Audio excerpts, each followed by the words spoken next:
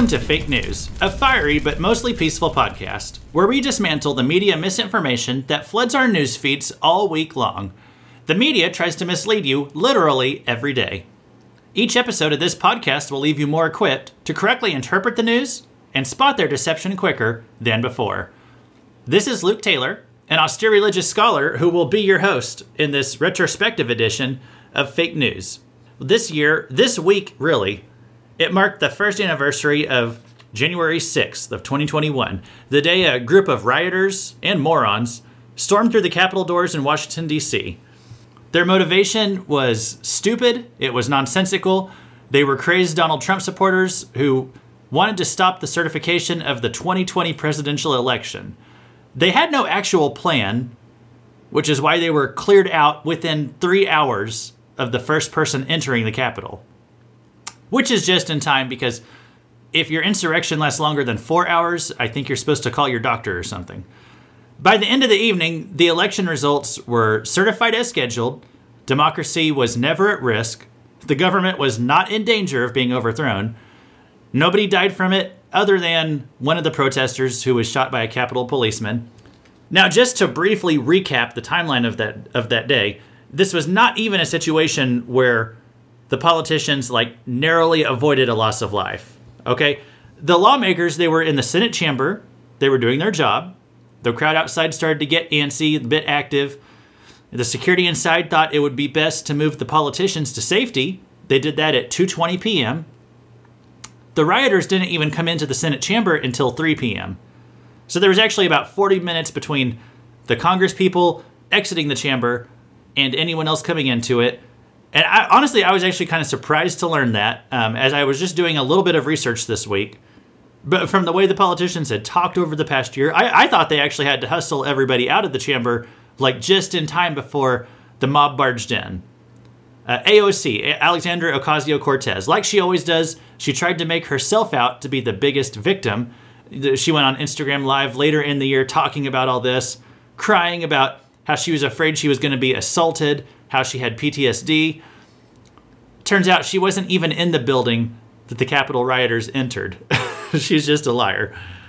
Now, all that said, I don't want to downplay the significance of this event just because the rest of the world is being overdramatic about it. Yes, I do believe this was a dark day in American history. This was political violence. This political violence was committed by Republicans. And the Capitol building is politically sacred ground. But as you're going to see, what I'm also not going to downplay is the violence of the left that also led up to this. I'm going to go into detail on that. But the Republicans did cross a line here that even the left had not crossed before. They invaded the Capitol at a time that congressmen and women were conducting their constitutional duties. And this did cross a line. So when I see the Democratic left overhyping this, I can't blame them. Yesterday, it was the 1 year anniversary of January 6th. Congress, they were having a candlelight vigil. They made many emotional speeches yesterday. It was pathetic. It was shameless. But I can't blame them for doing what politicians do because the Republicans, they did make it so easy for them to milk this thing. I really blame the Republicans that day who made this so easy for them. The Republican activists on that day gave the Democratic left a lot of firepower to use against them. Now, I do think the Democrats are being dishonest in how they frame it, but if they are going to use this to hang the Republicans, I just want to point out, Republicans did provide the rope. So all that said, if you want my opinion about Donald Trump's role in all of this and what I thought of the claims that he made that the election was stolen, you can go back and listen to our previous episode because I did cover that, where I talked about how it's called the Washington Post is a threat to our democracy. And I consider the Washington Post a greater threat to American democracy than anything that these loony Republican activists did on January 6th of 2021. So go listen to that if you want some more context for my opinion today. Today, I want to talk about some of the big lies that are surrounding January 6th. Because the Democrats are using this to make political hay, and the media is giving them the platform that they desire. But there were a lot of lies told about that day, a lot of important context that the Democrats leave out. And so we're going to review it today. Perhaps you're familiar with the classic phrase, a lie can run around the world before the truth can get its pants on. Well, there were many lies that took off on January 6th of 2021. Lies that took days to be disproven, some lies that are still perpetuated today. And for at least a year now, the left has successfully prevented the truth from catching up. So today, while the truth is still trying to get its belt tied, I'm going to give you the naked truth about January 6th, 2021.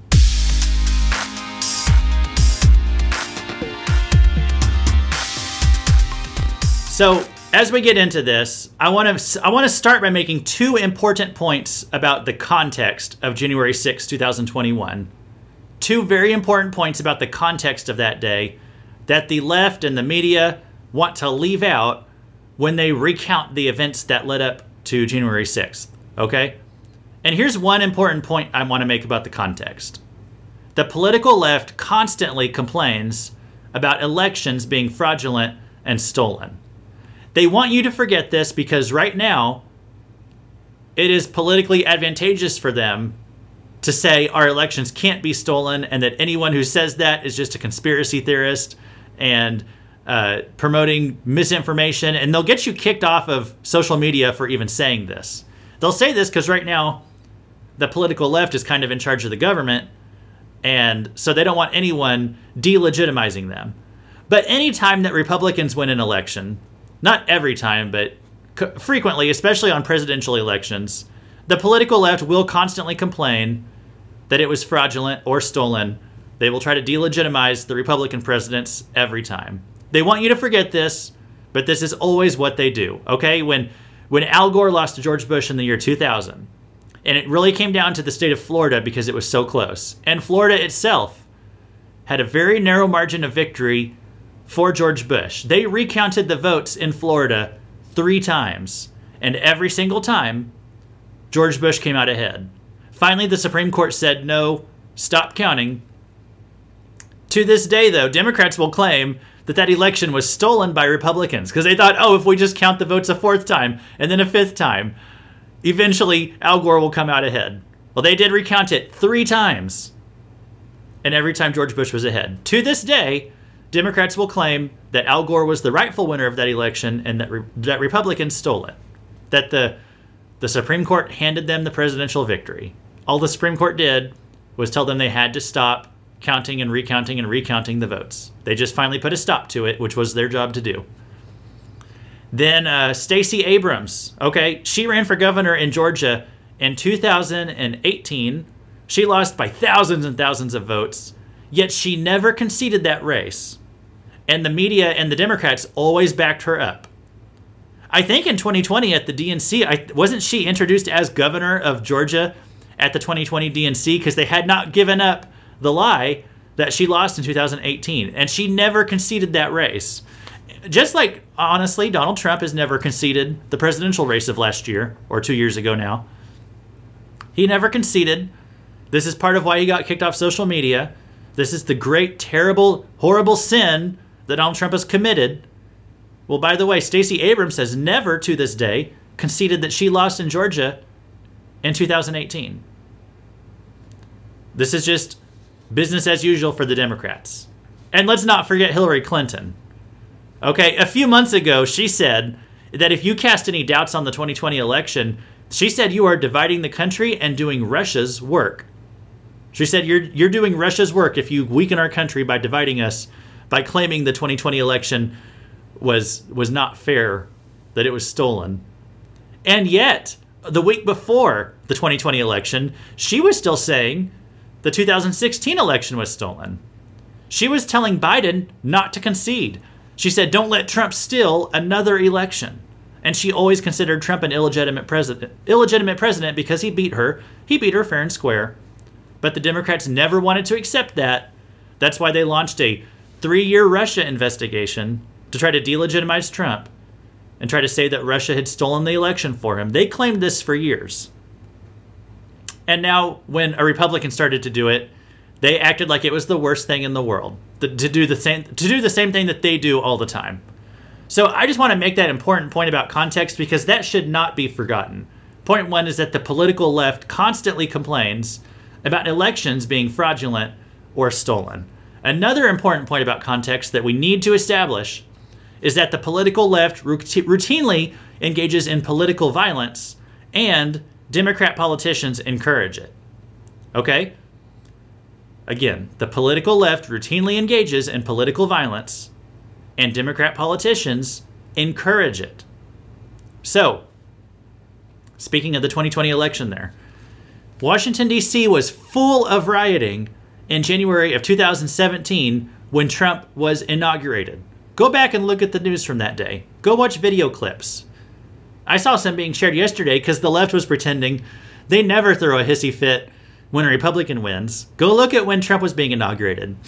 In Washington, D.C., there was vandalism going on. There were rocks being thrown through shop windows, spray paint everywhere, masked hooligans walking the streets, people beating each other up, people throwing fireworks and flashbang grenades. There were multiple officers injured. They were setting fires and doing destruction of property, vehicles. And whenever Trump was possibly going to win on election night in 2020, they were ready to riot that night. They were all charged up. They were geared up for if Trump was announced as the winner, they were going to riot and loot again. I remember there was someone shot that night in D.C. The tension was just so high. And then, of course, everyone went home and they didn't announce a winner until days later. But, they were ready to go again. And they did constant riots and looting. I mean, the Black Lives Matter fiasco of 2020. And they had other instances in the years before that, too, of anarchy and violence. And Antifa. Let's not forget about Antifa. That it's this far left radical militant group, people who do commit violence, arson, all that kind of stuff. They would do that on a regular basis for years. Ever since Trump won, Antifa would act up. They called themselves anti-fascists, but they were just committing actual fascism themselves on their own small scale. Don't forget Chaz or Chop or whatever it ended up being called. When they declared to have an autonomous zone, I think this was in Portland. It was somewhere up on the West Coast, in one of those far left radical liberal cities. And they declared autonomy from the U.S. government and said they were starting their own little empire over there. People got raped and killed over there in Chaz. So, the political left routinely engages in political violence. And not only that, Democrat politicians encourage it. They encourage it. Okay, I'm going to play a video right here. This is a video, and you've maybe heard this before, but I think this video is so effective. It's just a compilation of how the political left, not just random people, but talking heads on the news, politicians. The first one you're going to hear is Nancy Pelosi, encouraging violence, using violent rhetoric, the same thing that they accused Trump of, the same thing that they say led to the January 6th so-called insurrection. The same thing that they actually did. I mean, the words that they said actually did lead to a lot of political violence in the year of 2020. You're going to see it. Listen to how politicians talked. And obviously it's audio only, so you can't see the visuals. There's visuals of people like Kathy Griffin holding up a fake severed head of Donald Trump, of Snoop Dogg in a music video that he did pretending to shoot Donald Trump, of actors in New York City in Central Park putting on a play where they pretend to kill Donald Trump. All this kind of stuff. This is what the left has been doing for years. While today they clutch their pearls over right-wing violence. They encouraged and cheered on left-wing violence for years, and their own spokespeople incited it with their words. Let me play a clip for you. By the way, this has some bad language in it. The strong language is censored. There is also some mild language that's uncensored, from Joe Biden at least, in this video. I'm just going to warn you in case you have small children. I don't think this is the kind of thing that's going to scar you or a small child nearby, but I'm just going to warn you there's some mild language in this clip. I'm going to go ahead and play it. I just don't even know why there aren't uprisings all over the country, and maybe there will be. People need to start taking to the streets. This is a dictator. You know, there needs to be unrest in the streets for as long as there's unrest in our lives. Enemies of the state. Show me where it says that protests are supposed to be polite and peaceful. Do something about your dad's immigration practices, you feckless. When they go low, we kick them. How do you resist the temptation to run up and wring her neck? The biggest terror threat in this country is white men, most of them radicalized up to the right. I thought he should have punched him in the face. I said, even if you lost, he insulted your wife. Yes. He came down the escalator and called Mexicans rapists and murderers. He said, well, what do you think I should have done? I said, I think you should have punched him in the face and then gotten out of the race. You would have been a hero. I'd like to punch him in the face. I said if we were in high school, I'd take him behind the gym and beat the hell out of him. Punch some people in the face! When was the last time an actor assassinated a president? They're still going to have to go out and put a bullet in Donald Trump, and that's a fact. Look, as his character is stabbed to death. Where is John Wilkes Booth when you need him? I have thought an awful lot about blowing up the White House. A Missouri state senator is under investigation by the Secret Service after saying she hopes President Trump is assassinated. I will go and take Trump out tonight. And if you see anybody from that cabinet in a restaurant, in a department store, at a gasoline station, you get out and you create a crowd. And you push back on them. And you tell them they're not welcome anymore, anywhere. And sadly, the domestic enemies to our voting system and our honoring our Constitution are right at 1600 Pennsylvania Avenue. They're not going to stop before Election Day in November, and they're not going to stop after Election Day. And that should be, everyone should take note of that on both levels, that this isn't, they're not going to let up, and they should not. If you think we're rallying now, you ain't seen nothing yet. The political left routinely engages in political violence, and Democratic politicians encourage it. Now, you heard in that video Nancy Pelosi. You heard people who are contributors and hosts on news networks, major news networks, actors, celebrities, all kinds of people, encouraging violence right there. And I know I just played a video. I've got a little bit more. I'm just going to play a little bit more. This is more liberals, more people in the press, which are the exact same thing. And they're giving a pass to liberal violence by Antifa and by Black Lives Matter. Listen in this clip how they make excuses for violence when it's violence coming from the political left. I argue to you tonight, all punches are not equal morally. In the eyes of the law, yes. But in the eyes of good and evil, here's the argument. They are strictly principled anti-fascists. And what they see in the Trump administration and what they see happening in this country, they see the neo-fascism that we see. And they've taken a principled stand to stand against white supremacists and white nationalists wherever they may show up. It says it right in the name, Antifa, anti-fascism, which is what they were there fighting. Listen, there's no organization is perfect. There was some violence. I think that a lot of people recognize that when pushed, self-defense is a legitimate response to white supremacist and neo-Nazi violence. The problem is to equate the violence in reaction against bigotry with the bigotry itself is to misunderstand the fact that when you go to cancer treatment, the radiation is tough treatment, but it is meant to remove the cancer. There's a group of anti-fascists called the Black Bloc, which do tend to get violent. Their idea is, look, nonviolence hasn't worked, and we are going to try to stop this. Thuggishness is thuggishness wherever it comes from politically, and we should be the first to call it out. I disagree. So, the 2020 Black Lives Matter riots, they saw at least 25 people killed, including cops, by the way. Thousands of cops injured. There was over $2 billion in damage. There were whole communities left in ruins. Even black-owned, like small businesses, burned to the ground. And the lies of Black Lives Matter sparked a violent crime wave across the country. And the Democrat politicians, they supported it. They cheered it on. AOC, she said in a tweet right before January 6th, she was saying, it's fine if personal property gets burned to the ground because, as she said, protests are supposed to make you feel uncomfortable. If your business gets burned to the ground, well, hey, that might make you uncomfortable, but protests are supposed to make you feel uncomfortable. That was her stance up until the protest came to her workplace. But when it was private citizens of America having their workplaces and their homes, their businesses burned down, she said, hey, that's just personal property. It's supposed to make you feel uncomfortable.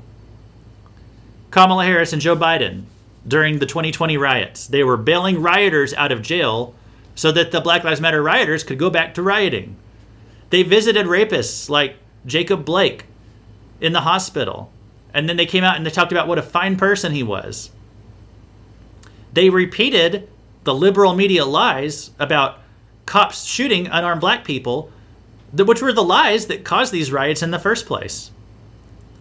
So, the most horrible thing about January 6th was really that the Republicans finally acted as badly as Democrats. The Republicans, they had just witnessed Democrats be sore losers so many times. They had seen Democrats engage in political violence for months with no repercussions, and they believed that they could behave the same way and get away with it. They forgot that Democrats get to play under different rules than Republicans. Because Democrats, they get to commit arson, burn businesses down, kill people, and the left-wing politicians will cover for them in a way that the right-wing politicians won't. The social media and the news media, they'll cover up the criminal action of left-wing demonstration violence. They come up with new words and new definitions to gaslight you. They won't do that with right-wing violence.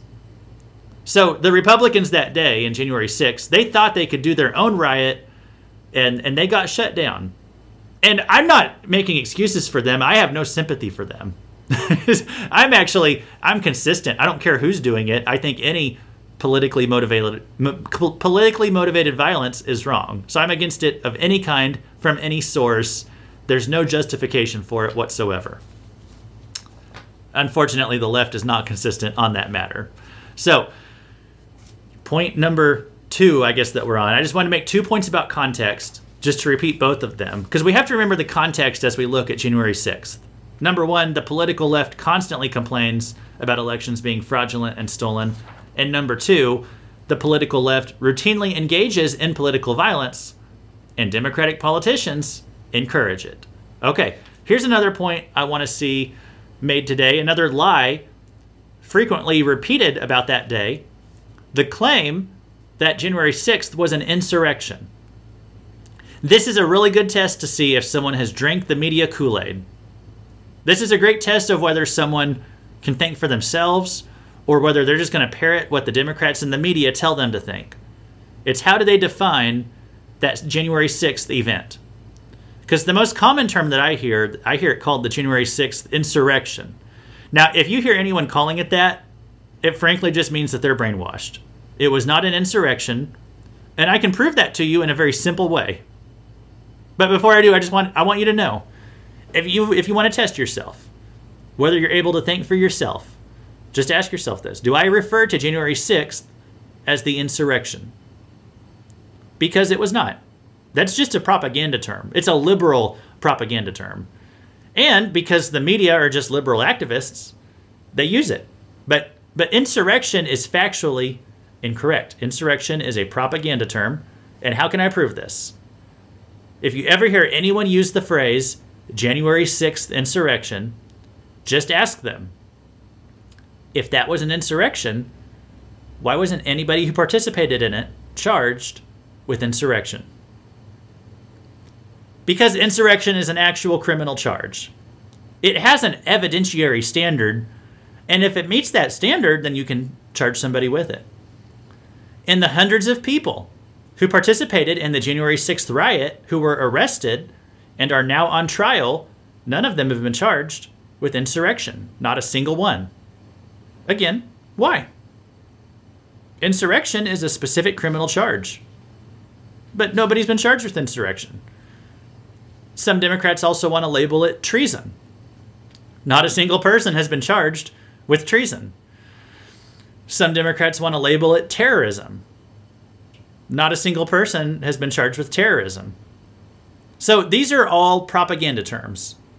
It is literally not an insurrection or terrorism or treason in a literal sense. So these are all just emotional, dramatic language. Now, I will give politicians a pass on using emotional, dramatic language. Like, that's their First Amendment right, okay? Morally speaking, it might not technically be true, but, I mean, both sides of the political aisle have used exaggerated language to rip into their opponents, so I'm not going to clutch my pearls over it, okay? Not saying I support lying. I'm just saying if Democrat politicians, if they want to use silly phrases like insurrection to describe a group of individuals who didn't commit insurrection, they can go ahead and do that. We can laugh at them and move on. The problem that I'm talking about today is that the news media calls it an insurrection. A politician's job is not really to tell you the truth, realistically speaking. The media's job, though, is to tell you the truth. And they lie to you every day. When they call it an insurrection, every day for 365 days straight, they're lying to you for 365 days straight. Okay? Because it was not an insurrection. If it was, why has nobody been charged with insurrection? Those are just liberal, emotional, dramatic propaganda terms.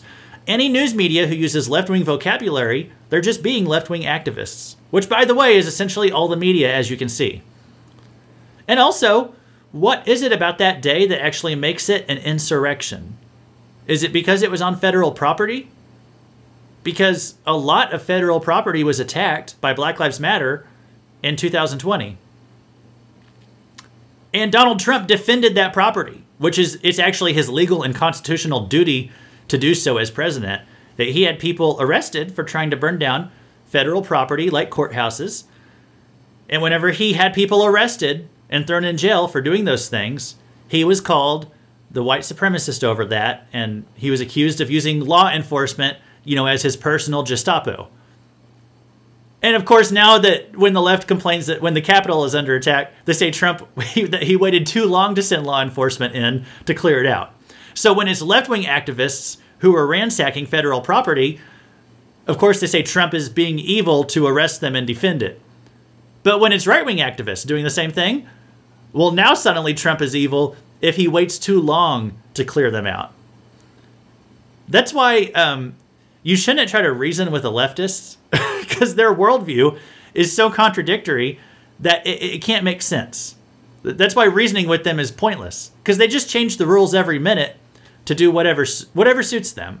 Merrick Garland, who was the guy who's our attorney general, we'll talk about him today. I think it was during his confirmation hearing.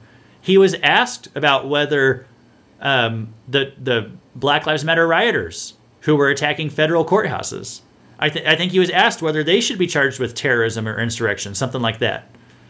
And he said, oh no, because whenever they tried to light a courthouse on fire, they were doing so at night. So he said it's not terrorism if it takes place at night. Yeah, that's the guy who's our attorney general, who's supposed to uphold the law. You can see he just makes up new rules, as the left always does. Whenever it suits them, they just make up a new rule. I need to double check exactly what his vocabulary was on that at that hearing, but that is what he said. That he said, oh, it doesn't count because it was at night. They just make up rules. And it was a lie because it wasn't always at night. It happened during the day sometimes too when people were inside the courthouses, but he just ignores that. He just wants to focus on when it happened at night. That's what politicians do, guys, okay? And again, I can understand politicians trying to milk this thing, and that's just them doing what politicians do. I can understand that. But the problem here is that the media lies to the public. They don't play fair. They don't play objective analysts of events. They just repeat what the Democrat politicians say. And they call it an insurrection or terrorism or treason. But no one can be charged with that because it doesn't meet the evidentiary standard. If it could, if they could be charged with insurrection and found guilty based on the evidentiary standard for insurrection, go for it. We'll call it an insurrection then. But they can't do that. It wasn't a real insurrection. Nobody had any actual hope of overthrowing the government. It was just stupid, pointless, emotional acting out. I'm not trying to downplay it. It was terrible what they did. I'm just trying not to over-exaggerate it by calling it an insurrection. So, you shouldn't try to reason with the leftists because back to what I was saying before. The worldview is so contradictory, they just make up new stuff all the time. It can't make sense. You can't reason with them. And this is why the right-wing activists that day, who, as I've said several times, I disagree with them. I disagree with their notion that the election was stolen. Okay? Even if it had been stolen, I don't necessarily agree. I wouldn't support what they were doing. But I acknowledge that they are on the political right. They are Trump supporters. Okay? But they should not have thought that they could pull the same stuff that the left does all the time and expect to get away with it. Okay, they should understand that the left has different rules that they're allowed to operate under, because the left is always going to make up new rules and new ways to charge people. So the right just thought they could get away with the same crap the left is always doing, and they couldn't. And I understand there's a sociological effect. Okay, there's that mob mentality that when you're in a large group and you're doing something, you think that you can get away with it. Like you think that you're going to be able to get away with more and more illegal things because you think, oh, hey, they can't arrest all of us. That's why Black Lives Matter was burning buildings down. Okay? One activist by himself or herself is probably not going to be throwing the Molotov cocktail. But, they think, oh, hey, the government can't arrest all of us if we all do it. So they all burn down city blocks and they get away with it. So they got away with murder last year, literally. All year long, or 2 years ago. I keep forgetting it's 2022 now. In 2020, they got away with that stuff all year long. But the right is stupid if they think they can get away with the same illegal stuff that the left routinely does. Okay? So they probably thought, oh yeah, we can charge into the Capitol. They can't arrest all of us. Well, guess what? They did. And I don't feel sorry for you, because you should know by now the left is going to change the rules anytime it's convenient for them. Okay? Sometimes right-wing people, they try to use the left's language in an attempt to placate them. Never do this. Never say something untrue just so that the left is going to think you're being fair. Because once you start using their vocabulary, you lose the argument. You've given up the very ground that you're standing on. Ted Cruz did this earlier this week. I think it was a mistake. He referred to that day of January 6th, he referred to it as a terrorist action. Now, I think Ted Cruz is a very smart guy. I think he chooses his words carefully. I don't think he said this carelessly. I think it was a deliberate attempt to kiss up to the left so he could distance himself from the rioters by referring to them as terrorists. The problem is, when you do that, you throw fuel on the left's fire, because they're going to try to use that now to force Republicans to support whatever they want to do. This month, they want to try overhauling our voting system. They say that they need to do that to protect democracy, so another January 6th doesn't happen. And now if Ted Cruz doesn't go along with it, they're going to throw his words about terrorism back in his face. They're going to say he's siding with the terrorists if they don't let him pass their voting bill, because this is how they're going to play it, guys. Don't use the left's language to act like you're being fair. No, you're just surrendering to them whenever you do that. The other sign that you've drank the Kool-Aid that you can't think for yourself, besides calling this an insurrection, I also see people calling it white supremacy. This was another claim after the January 6th riot. It's not just QAnon. It's not just believing lies about election results. They call this a white supremacy rally. Now listen, what happened on January 6th, it was already bad. It doesn't have to be white supremacy. It can still be bad. But the left, they just want to slap racism and white supremacy charges on everything. So that's why we get to have an Everything is Racist segment on this show, because they label everything white supremacy. So this is just another indicator that someone gets their talking points from the left that they can't think for themselves. They'll call it white supremacy in action. Well, there was nothing white supremacist about this event. So, and honestly, if someone thinks that there is, just ask them how, okay? This will help people break out of the mental bubble they're in. If anyone ever tells you that January 6th was about white supremacy, just ask them how. They won't be able to answer that. It just reveals their brainwashing. It reveals that they've been brainwashed by the left-wing media. So guys, don't repeat the left's lingo. Just because they say something enough times doesn't make it true. That's just how brainwashing works. Let's talk about another big lie from the January 6th riot. I call it a riot because, that's what I think it was. I don't care so much what you do call it, as long as we aren't over dramatic. If you call it storming the Capitol, a riot, whatever. I think the left doesn't like to call it a riot because when you use the word riot, it also brings to mind the daily riots that they had going on in the year before January 6th. And they don't want you to think about the fact that they rioted and looted for several months themselves leading up to January 6th of 2021. So I call it a riot or storming the Capitol. You can call it whatever you want. I don't really care what you call it. I just think you should call it something accurate that's not propaganda. So anyway, another big lie from the January 6th riot. It was that 5 people died that day. This is the classic example of a lie running around the world before the truth can get its pants on. It's that when January 6th happens, I remember it was a Wednesday. I can remember because I was getting ready for church that night whenever I heard about it on the news.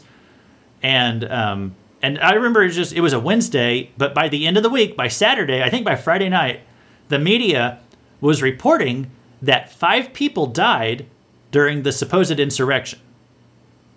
Well, as it turns out, no. Only 1 person died. And it wasn't even like a Capitol policeman or an innocent bystander. It was one of the protesters. We're going to have some more on her later. There is one woman who was shot while climbing through a window during the protest, and she was resisting arrest. And she was the only casualty that day. I've seen the video. There's actually video out there available of her being shot and dying. So that's just the 1 person who died because of this event. But the media, to this day, I saw articles this week still claiming that 5 people lost their lives in the January 6th insurrection, as they call it. Who are these 5 people, besides the one, Ashley Babbitt, the woman who got shot?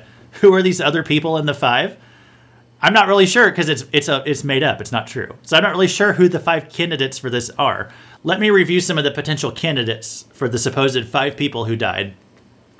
So there was a protester that day who had a heart attack and died. This was before the riot even happened. They never went inside the Capitol. Their death was deemed natural causes.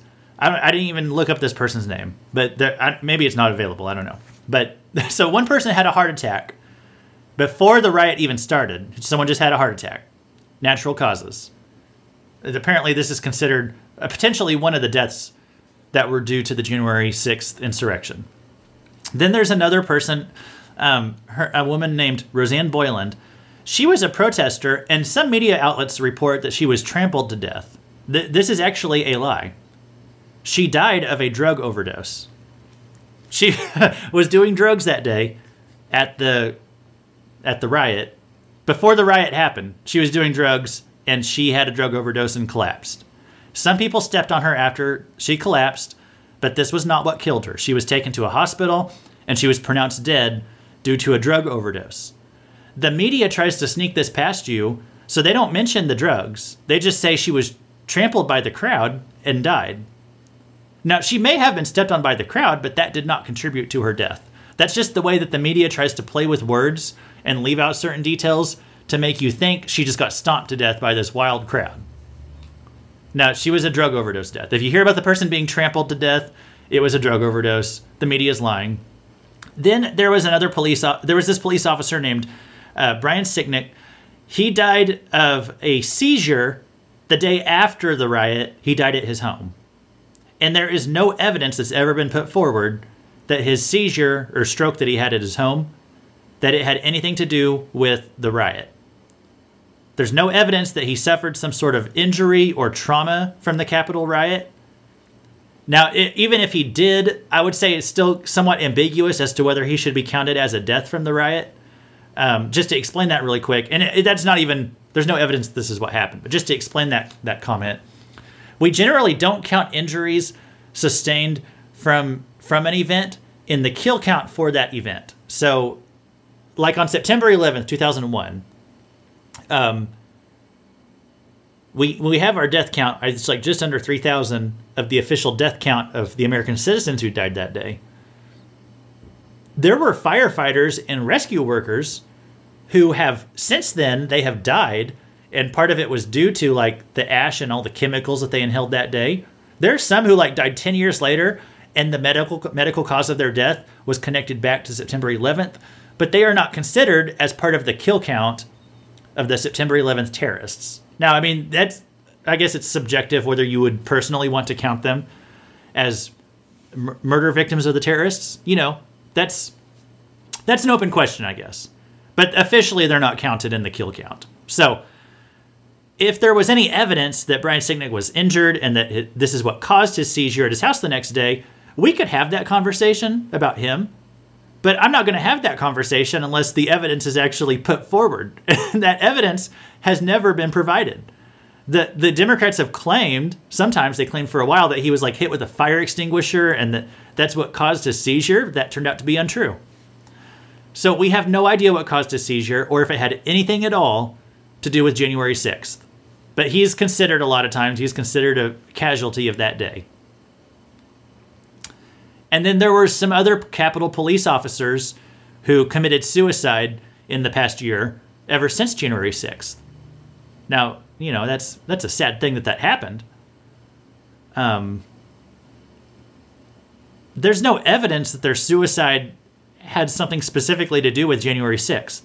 And I can't imagine really why they would cause someone to commit suicide. Because even if, and by the way, even if they did, let's just say for some reason that you just have to imagine, because I don't know, no one's given any reason, but just say you just make up a reason that the events of January 6th caused 2 police officers to want to take their own lives, okay? Even if that was true, that still does not make them casualties of January 6th, okay? But there's people who committed suicide after September 11th. They're not considered September 11th casualties. So when people do that, when they try to say those are victims of January 6th, it's just an attempt to puff out the numbers as much as possible. Liberal media ever since has tried really, really hard to claim that 5 people died as a result of January 6th. It's a total lie. There was one person who died as a result, officially, of January 6th. It was Ashley Babbitt, who we'll talk about in a minute. Anything else is just imagination. It's speculation. It's people who died for unrelated causes. Okay? Bloomberg reported yesterday, January 6th of this year, Bloomberg reported that 4 Capitol police officers died because of January 6th. That is their own words. They say because of January 6th.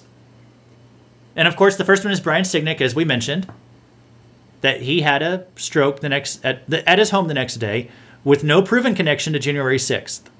Okay, again, could it have been connected in some way? It's possible. There just hasn't been any proof provided.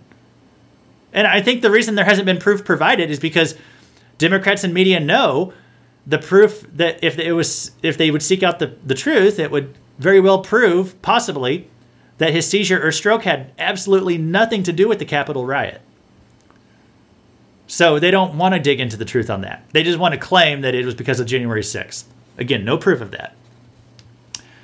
So Bloomberg said it was because of January 6th. Then they mentioned 3 more police officers who died, again, in their words, because of January 6th. They mentioned Jeffrey Smith and Howard Liebengood. Those are 2 men who died from suicide. Again, suicide's always tragic and sad. But there's never been a proven connection between January 6th and these suicides. And I personally find it hard to imagine, imagine a scenario where someone kills themselves months later because some protesters invaded the Capitol. I don't understand how one even leads to the other. I mean, again, it's sad. People don't really commit suicide for just one reason. It's usually a variety of reasons. I don't think Bloomberg has any evidence. They have no basis for claiming that this is a death, either of those suicides or deaths, because of January 6th. We have no evidence for that. And then Bloomberg lists Billy Evans as another Capitol policeman who died because of January 6th. Let me tell you who Billy Evans was. He died in April, which is after January 6th. He died because a black supremacist rammed a car through the Capitol barricade and killed a police officer standing there, Billy Evans. Okay? It had nothing to do with January 6th or Trump or the election. It was just about this one black supremacist nut job who rammed his car into the Capitol and it killed one officer. Bloomberg lists this as a Capitol policeman who died because of January 6th. I mean, these people are such liars. They have... It's just a flat-out lie. No other way to say it.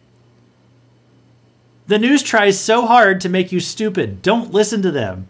These people just lie. I don't know how they even justify... I mean, I'm just trying to sit here. How do you imagine another human being type that into a headline or news article or whatever? They type that in and send it. They submit it, and they just... What's even going through your head? That you could try to claim that a guy who got killed by a black supremacist 3 months later, that you could try to claim that he died because of January 6th. I can't even wrap my mind around just the blatant deceit in that. And then, speaking of blatant deceit, AOC, I think she's got like 3 mentions today on this program.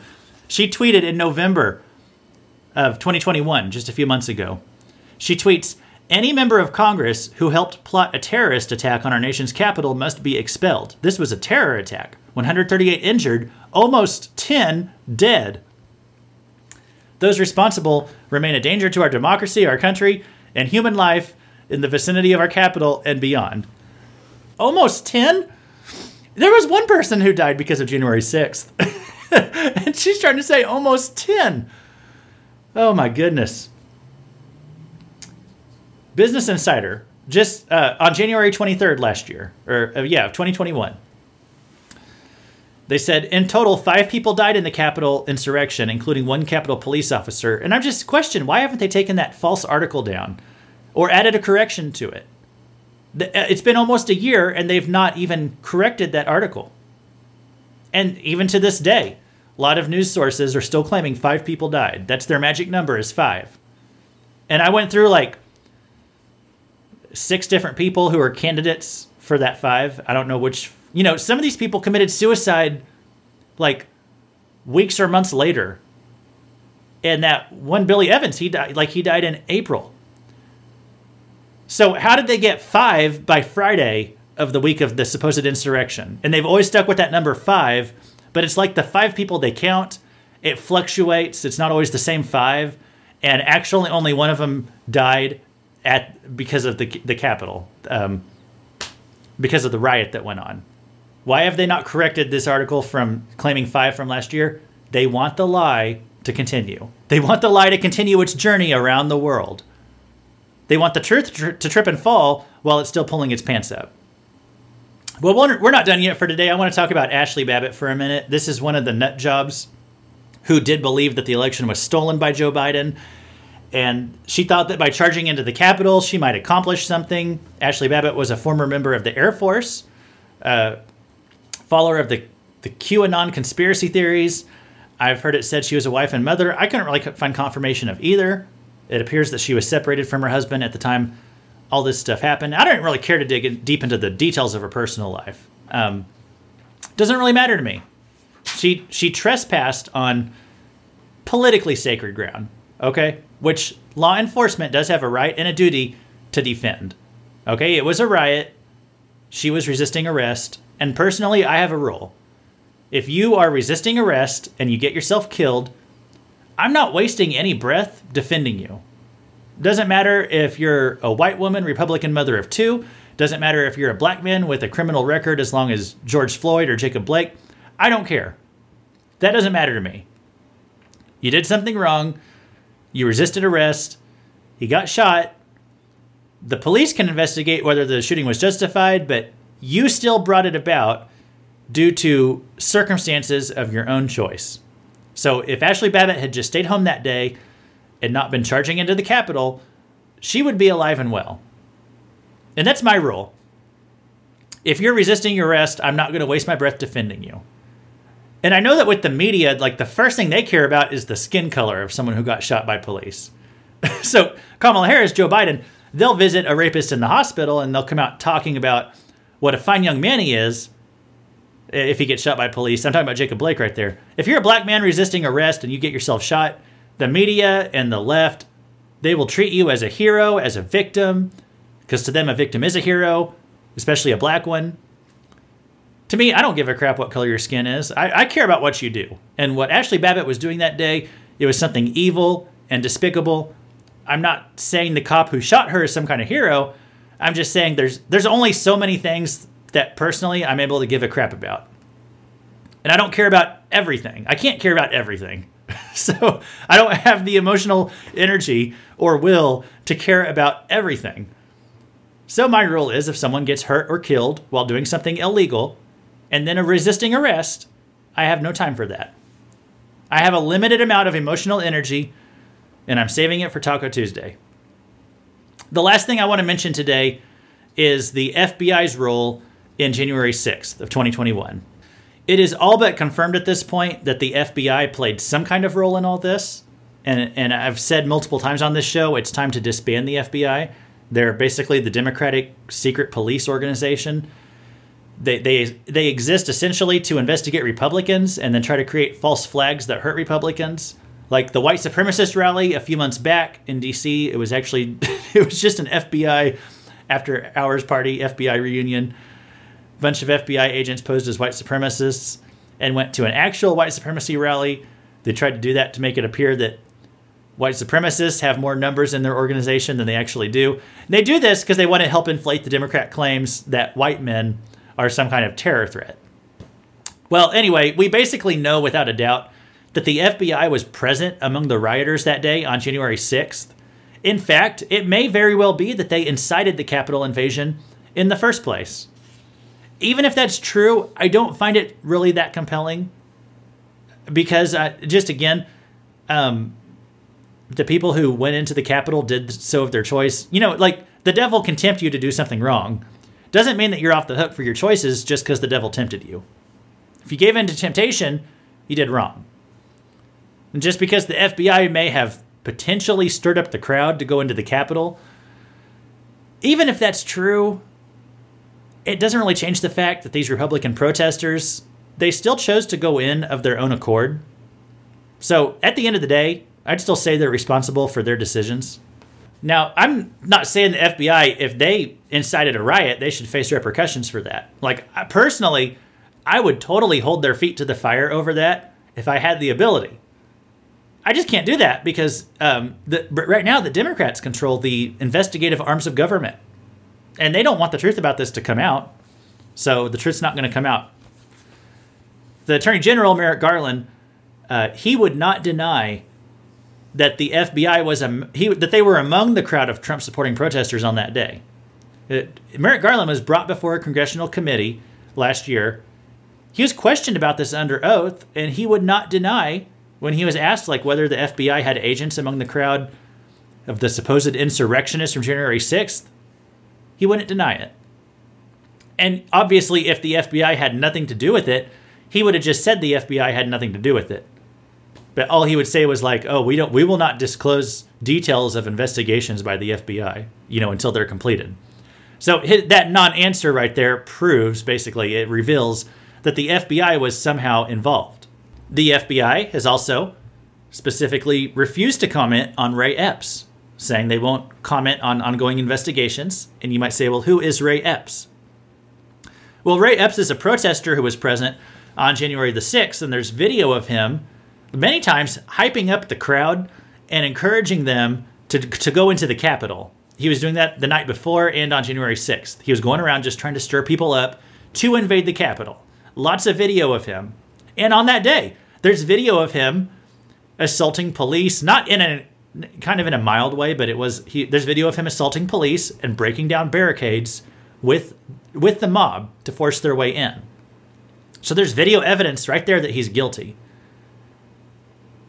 And yet he's walking a free man today. The FBI let him go. Why'd they do that?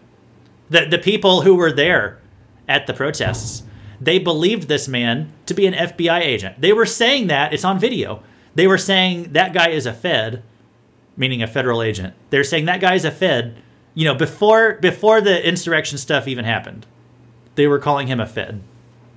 Listen to this clip. I'm going to play some clips of Ray Epps. Okay? Listen to this clip of Ray Epps, and then we're going to talk about why he's walking a free man today. We need to go into the Capitol. Into the Capitol. What? Tomorrow? I don't even like to say it because I'll be arrested. Well, let's not say it. We need to go. I'll say it. All right. We need to go into the Capitol.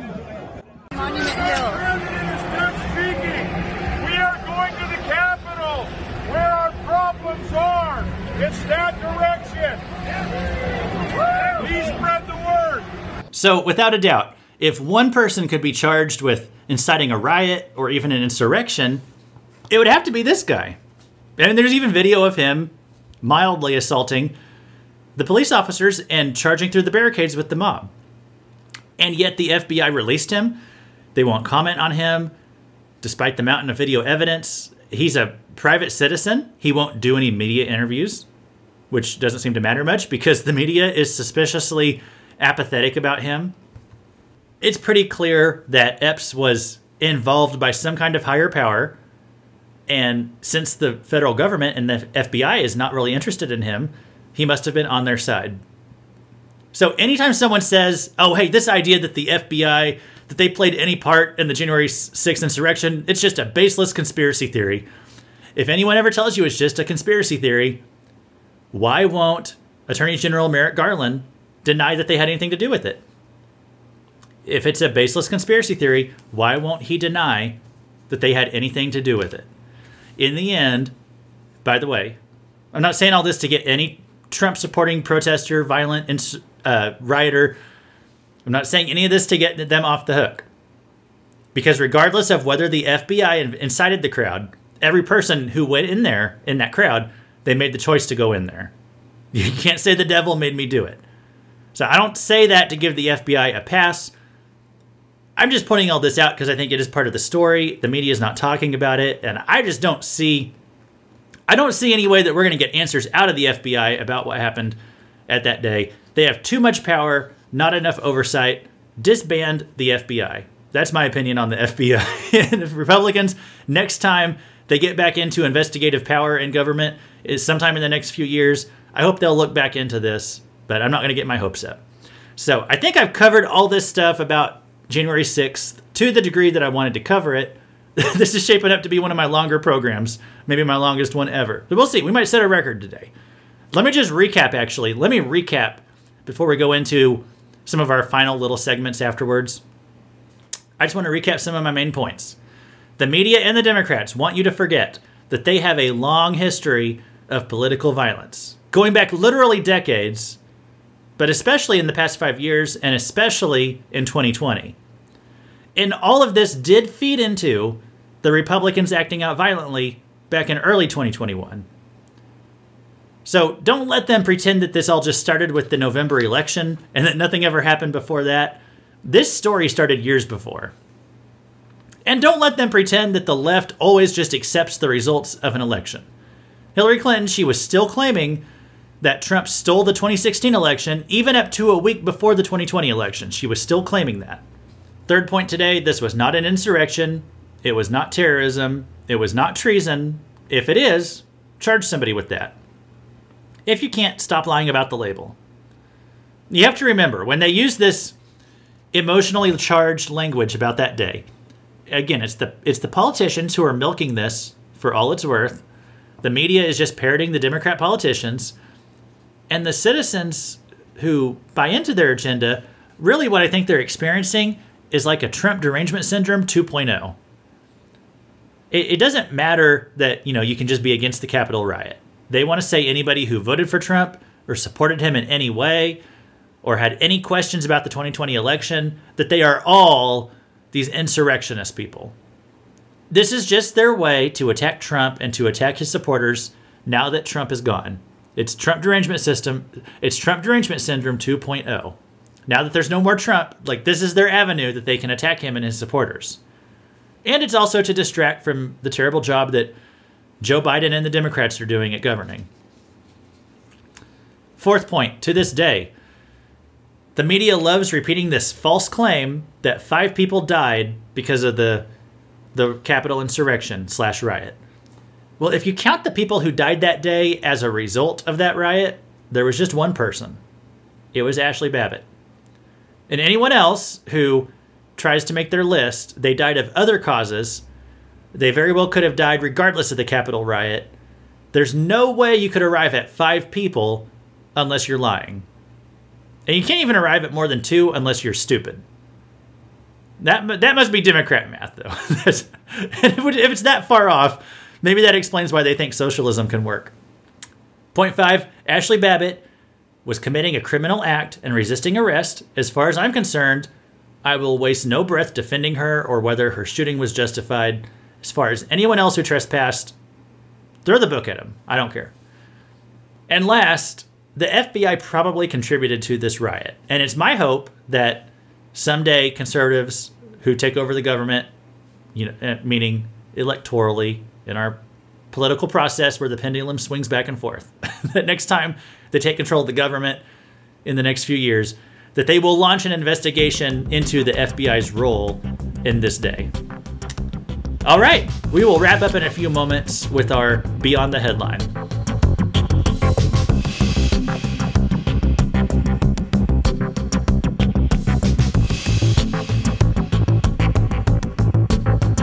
Now, before I close down later, I will go ahead and mention this here. If you'd like to get in touch with Fake News, a fiery but mostly peaceful podcast, you can send us an email to fierybutpeaceful@gmail.com. If you see some fake news, send it our way. Whoever gets it to us first will get credit for it. And if you want to stay in touch with us throughout the week, we're on Twitter. It's @FakeNewsWeekly. Also, if you like Bible studies, or if you just really dig the sound of my voice, I do have another podcast. It's called Cross References. And this one has nothing to do with news or current events, but it is what I consider my main podcast. It has new episodes on Mondays. So you can go look up Cross References. It's on Apple, Spotify. It's on YouTube and Rumble. Wherever you get this podcast, you can probably find my other one. You can find my other one there as well. Let's pause here for a moment. We have actually a message from our president welcoming us into the new year.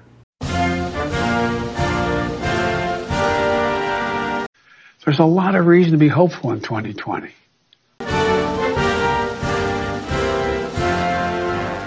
All right, and before we go, we have a few things we want to do before we go. We got to do a thing that happened. We got to do Beyond the Headline. But first, what's racist for this week? Everything is racist! So, what's racist this week? Well, guys, hiking is racist. Yes, hiking. The Sierra Club has a headline, The Unbearable Whiteness of Hiking and How to Solve It. And it's not just them. I don't know. I guess some of these news organizations, they just all must have compared notes and got together on this. There was another one that put out a headline, Bad Things Happen in the Woods, The Anxiety of Hiking While Black. And CNN had a headline, Outdoor recreation has historically excluded people of color. That's beginning to change. Okay, so that's just more of what's racist for this week. We got 3 different headlines about hiking. I don't know where these people come up with this, but they must have shared notes or something this time. Hiking is racist. Okay, and then another one today, goblins are racist. This is courtesy of Jon Stewart. He's got some stupid show on Apple TV. I've never seen it. It's some kind of... he used to have that Comedy Central show where he'd just talk about silly... He'd talk about the news and be silly about it. He's got another show like that now. Anyway. Apparently, though, he did not mean this to be silly. He meant this seriously.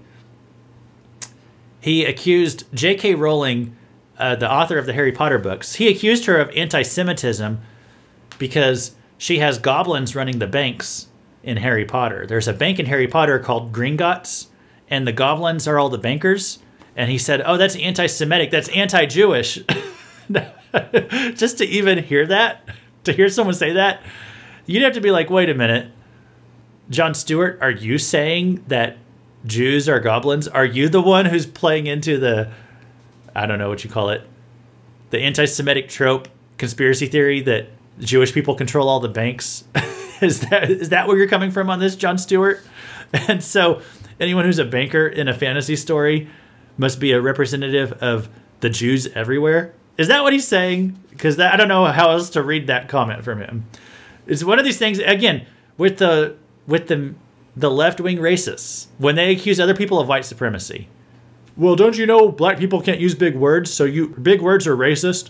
When they say this stuff, they're the racists. They're the ones who think little of black people. They're the ones who think Jews are goblins when their brain makes that connection. I don't think that's what J.K. Rowling was thinking. Okay, let's do a thing that happened. Just a little thing here. North Korea banned laughing. They did this over Christmas break because they wanted to commemorate Kim Jong-il's death on the anniversary of his death. So they banned laughing for 11 days. You weren't even allowed to smile.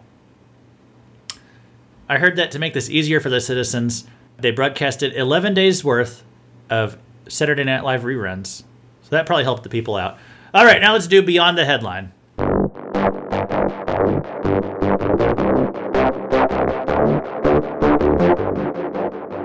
Our Beyond the Headline today comes courtesy of The Hill, and it's an opinion piece. It's titled, "The Constitution Isn't Working." Here's what it says. The U.S. Constitution is the sacred text of American government and civic life. But it's time to face facts. The document, written in 1787, isn't working. The signs are all around us.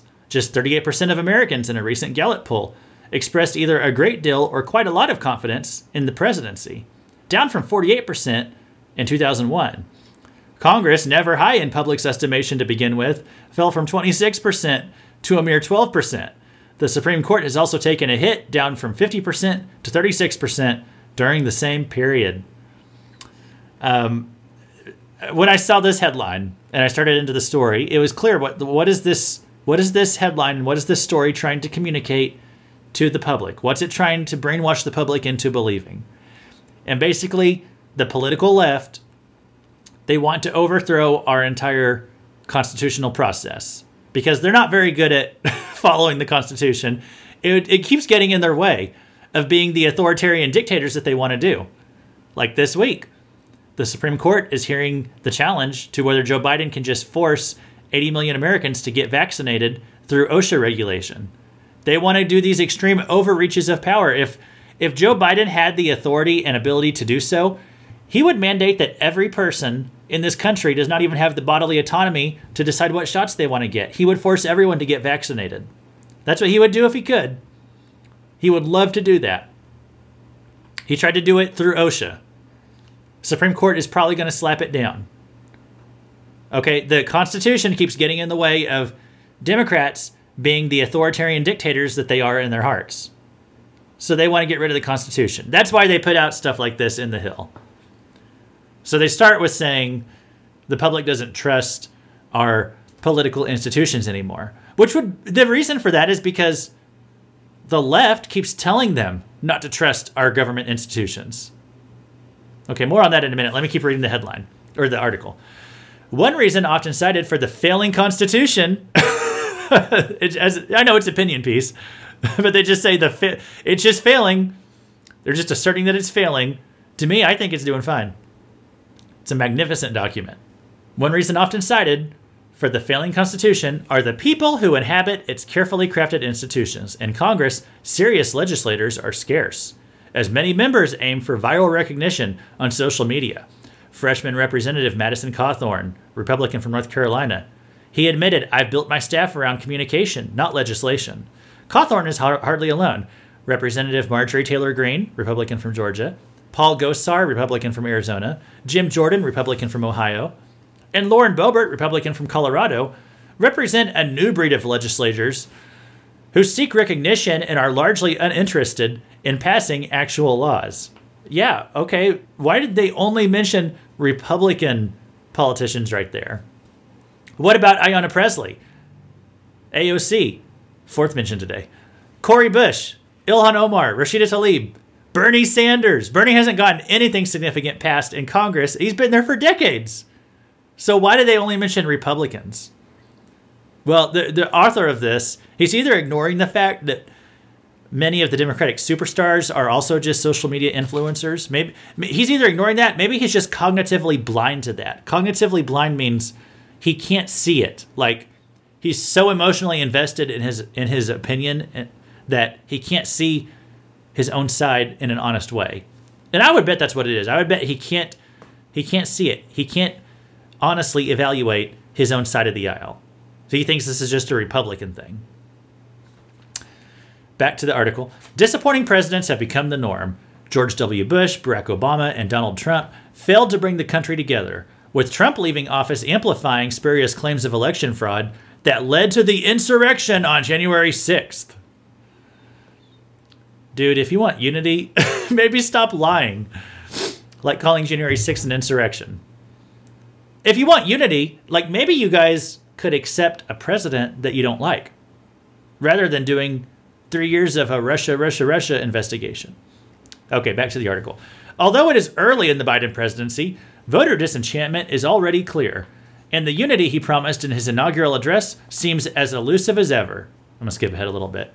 As partisanship grips the nation, more turn to the Supreme Court to revoke actions that either party finds offensive.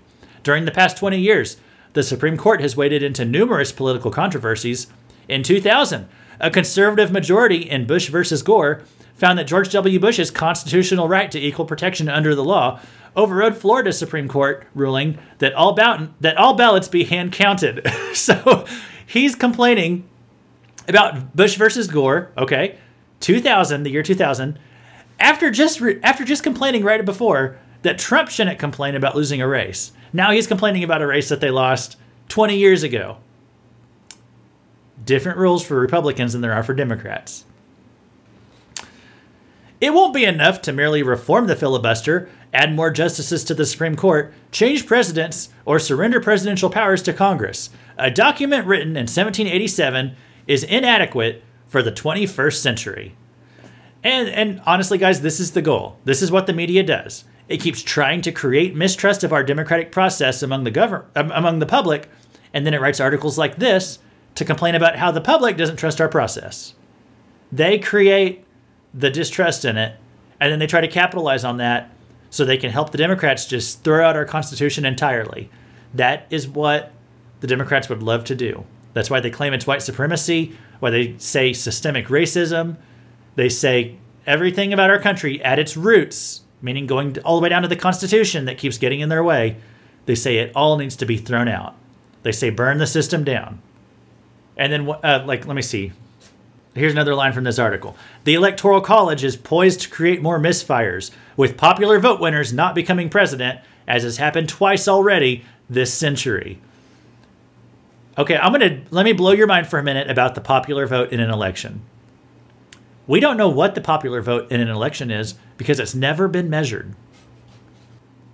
The popular vote in our elections has never been measured. Why do I say that? Because we have an electoral college system. That means there are Democrats in Texas who never bother voting because they know Texas is going to go to the Republicans no matter what. There's Republicans in California who will never bother voting because they know California will go to the Democrats no matter what. And for about 40 out of 50 of our states, you basically always know what way they're going to go in a presidential election. So a lot of people just don't even bother. They will just stay home because they feel like their vote's not going to count anyway because we have an electoral college system. So we have never had an election where everybody believed that their vote counted equally. We've never had an election where the popular vote was actually measured. And Democrats have never understood this because they're always at war with reality. They always go for trying to get as many people to go out and vote as possible. They waste a bunch of time trying to jazz up California movie stars to go vote for them when they're going to win California anyway. And Republicans are just more strategic. That's why Donald Trump beat Hillary Clinton, because in the months leading up to the 2016 election, he was making campaign appearances in Louisiana, helping them recover from a hurricane. Hillary was drinking at a bar on Saturday Night Live. And then she complains about how she lost the electoral vote, but she won the popular vote, and people try to say the system's not fair. Guys, we've had the same system for more than 200 years. If you haven't figured out how to play the game by the rules, that's on you. The rules have been set for hundreds of years. In Monopoly, you win in Monopoly when you own all the spaces on the board.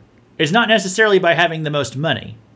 Okay? You can own more property and have less money, and you can easily pull out a win in Monopoly very easily because the game is based around property, not cash. So if we're playing Monopoly and you just keep saving up a bunch of money, not buying properties, most likely you're going to lose. Well, the past 2 out of 3 presidential elections that Republicans won, they didn't even have the popular vote, but that's because the Republicans, actually, they know how the game is played. They aren't chasing the popular vote.